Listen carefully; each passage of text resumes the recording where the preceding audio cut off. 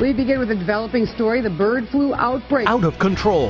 The Ebola outbreak spreading fast. There's an outbreak of the respiratory illness MERS. This is the deadliest outbreak of Ebola on record.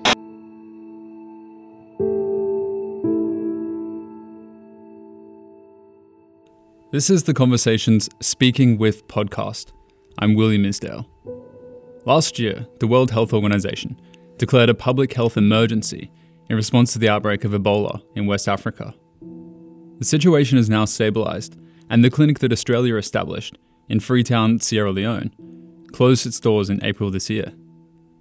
Over 11,000 people were killed by the outbreak, and many experts say that the international response was slow and inadequate.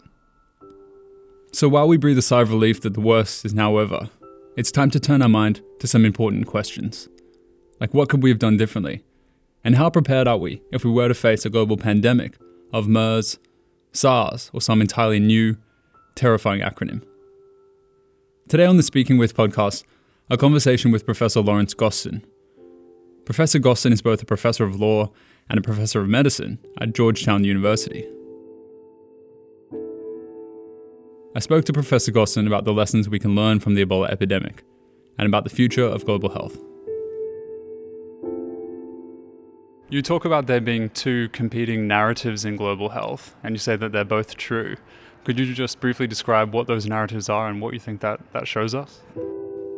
Yes, I think one narrative is given by the World Health Organization, the Gates Foundation, and others, which talks about ever increasing progress in global health. And we have seen it. We've seen it in AIDS, tuberculosis, malaria, safe motherhood and healthy babies.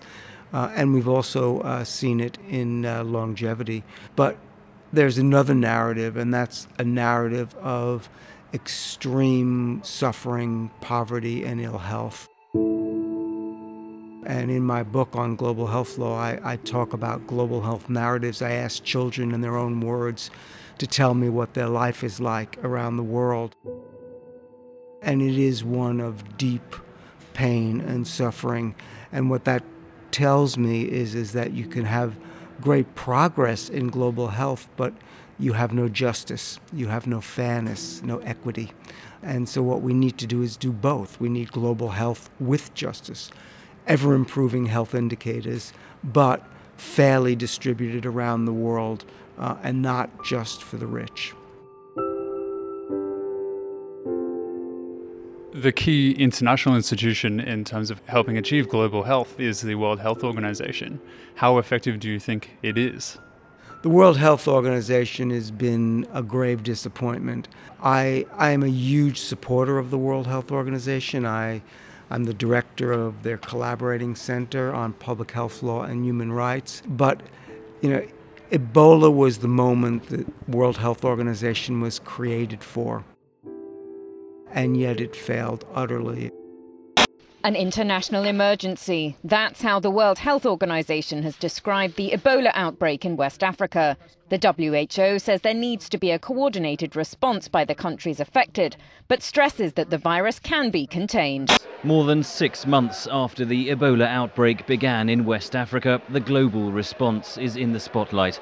A memo from the World Health Organization leaked last month suggested incompetent staff and a lack of information hampered efforts to stop the disease from spreading. It was late, bureaucratic, political, and we suffered something in my mind that is unconscionable, which is that we allowed 3 of the poorest countries in the world to just languish with a preventable disease with enormous suffering among the people, death, fear, and hunger even. And we did nothing for the first 6 months. It was truly shocked the conscience. And WHO doesn't deserve all of the blame, but they deserve a lot of it for being so late, so insensitive to those needs of those poor people.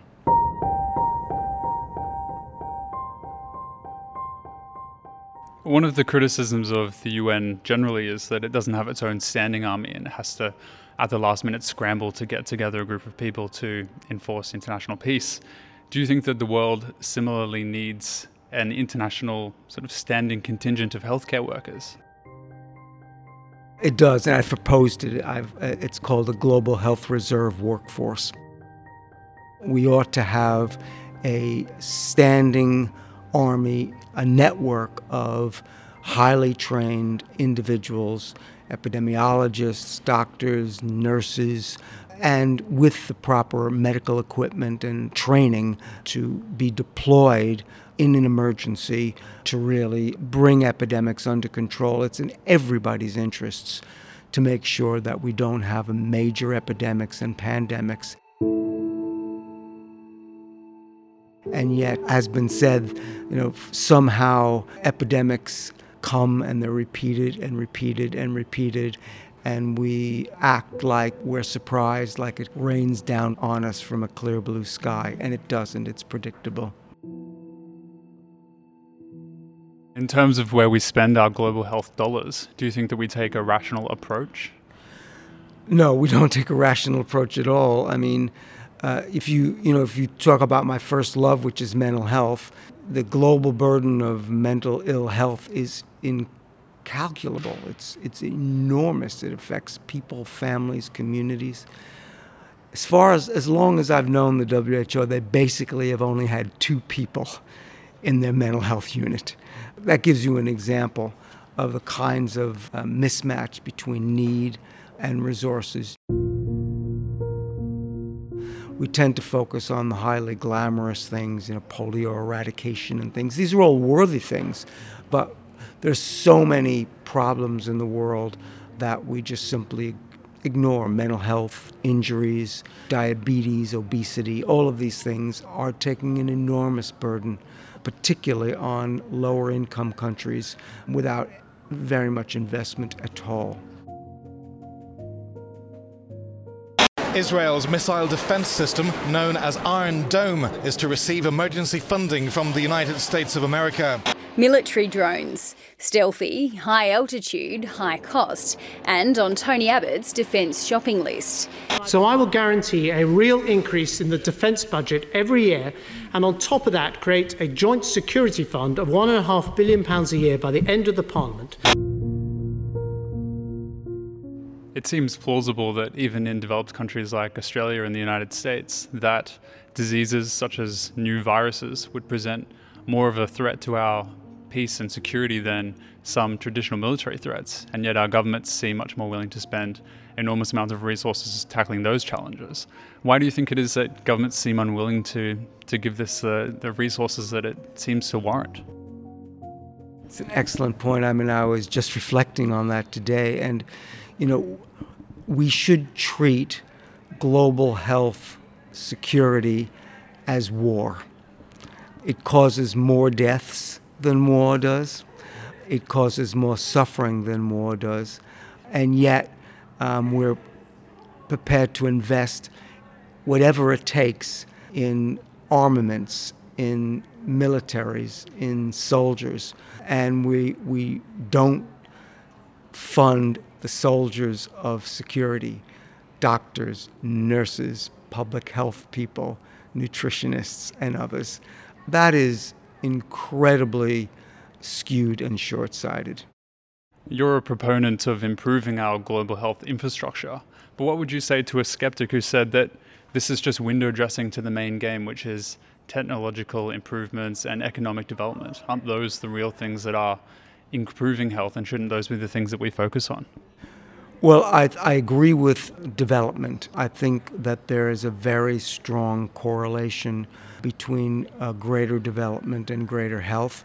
And in particular, if you ask me to point to the single most influential factor in what it takes to make a people healthy, and that's high socioeconomic status.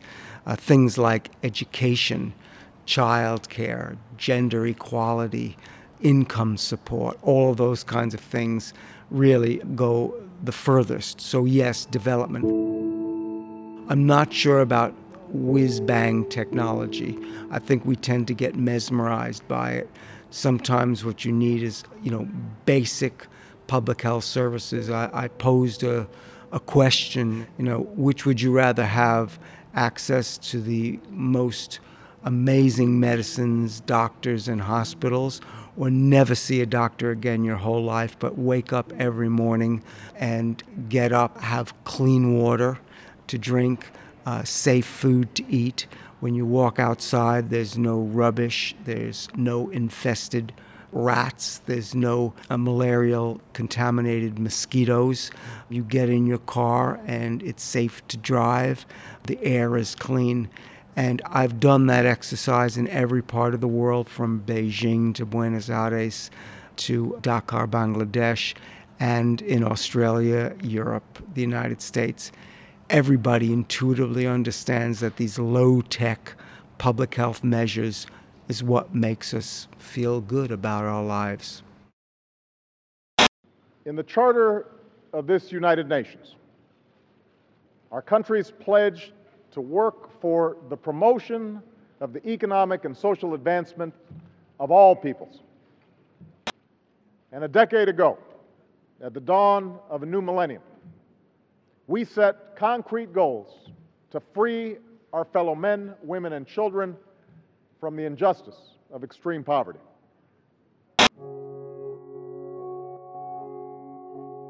This year marks the end of the Millennium Development Goals. Do you think that those goals have been useful, and what do you think of the successor goals, the Sustainable Development Goals?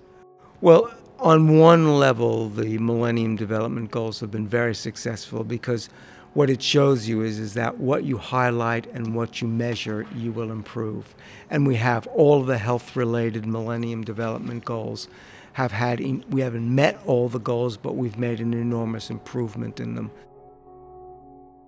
The problem is when you choose one goal and don't choose others, then you're in trouble. So the Millennium Development Goals chose things like safe childbirth, AIDS, tuberculosis, malaria, but it didn't cover mental health injuries, heart disease, cancer, a whole range of other things where we've languished. And so it's a mixed message, what the goals chose were successful. What they didn't choose were neglected. And with the Sustainable Development Goals, unfortunately, there's only one health goal. A lot of health targets, but only one health goal. And it's a very vague one, which is basically a healthy lifespan, which is very noble and very good. But I really can't see fundamental improvement in what I consider to be the most important indicator, which is justice, which is global health equality. Equality not only between rich and poor and middle-income countries, but equality within countries. Here in Australia, you have the greatest disparities between Aboriginal and other populations in the world, more than in America, more than Canada, more than New Zealand. And in Brazil, you have the super filthy rich and the utter poor who are ill. And so we need to create fairness both within countries and among them. Two quick final questions. Firstly, in May next year, the UN will host its 69th World Health Assembly in Geneva. What would you like to see on the agenda? And then the final question is, if there was one thing that you could do to improve global health, what would it be? What should be on their agenda is a vast increase in mandatory dues by rich countries to the World Health Organization to empower it and make it what the United Nations envisaged for it in 1948, giving everyone the right to health. The one thing that I would do to improve the health of the world, that's easy: educate women. Professor Gostin, thank you so much for speaking to The Conversation. My pleasure. Thank you for having me. Thanks for listening to this Speaking With podcast. If you enjoyed it, then please subscribe. You can also leave a comment or review and tell us your ideas for future episodes. Just search for Speaking With on iTunes or on TuneIn Radio.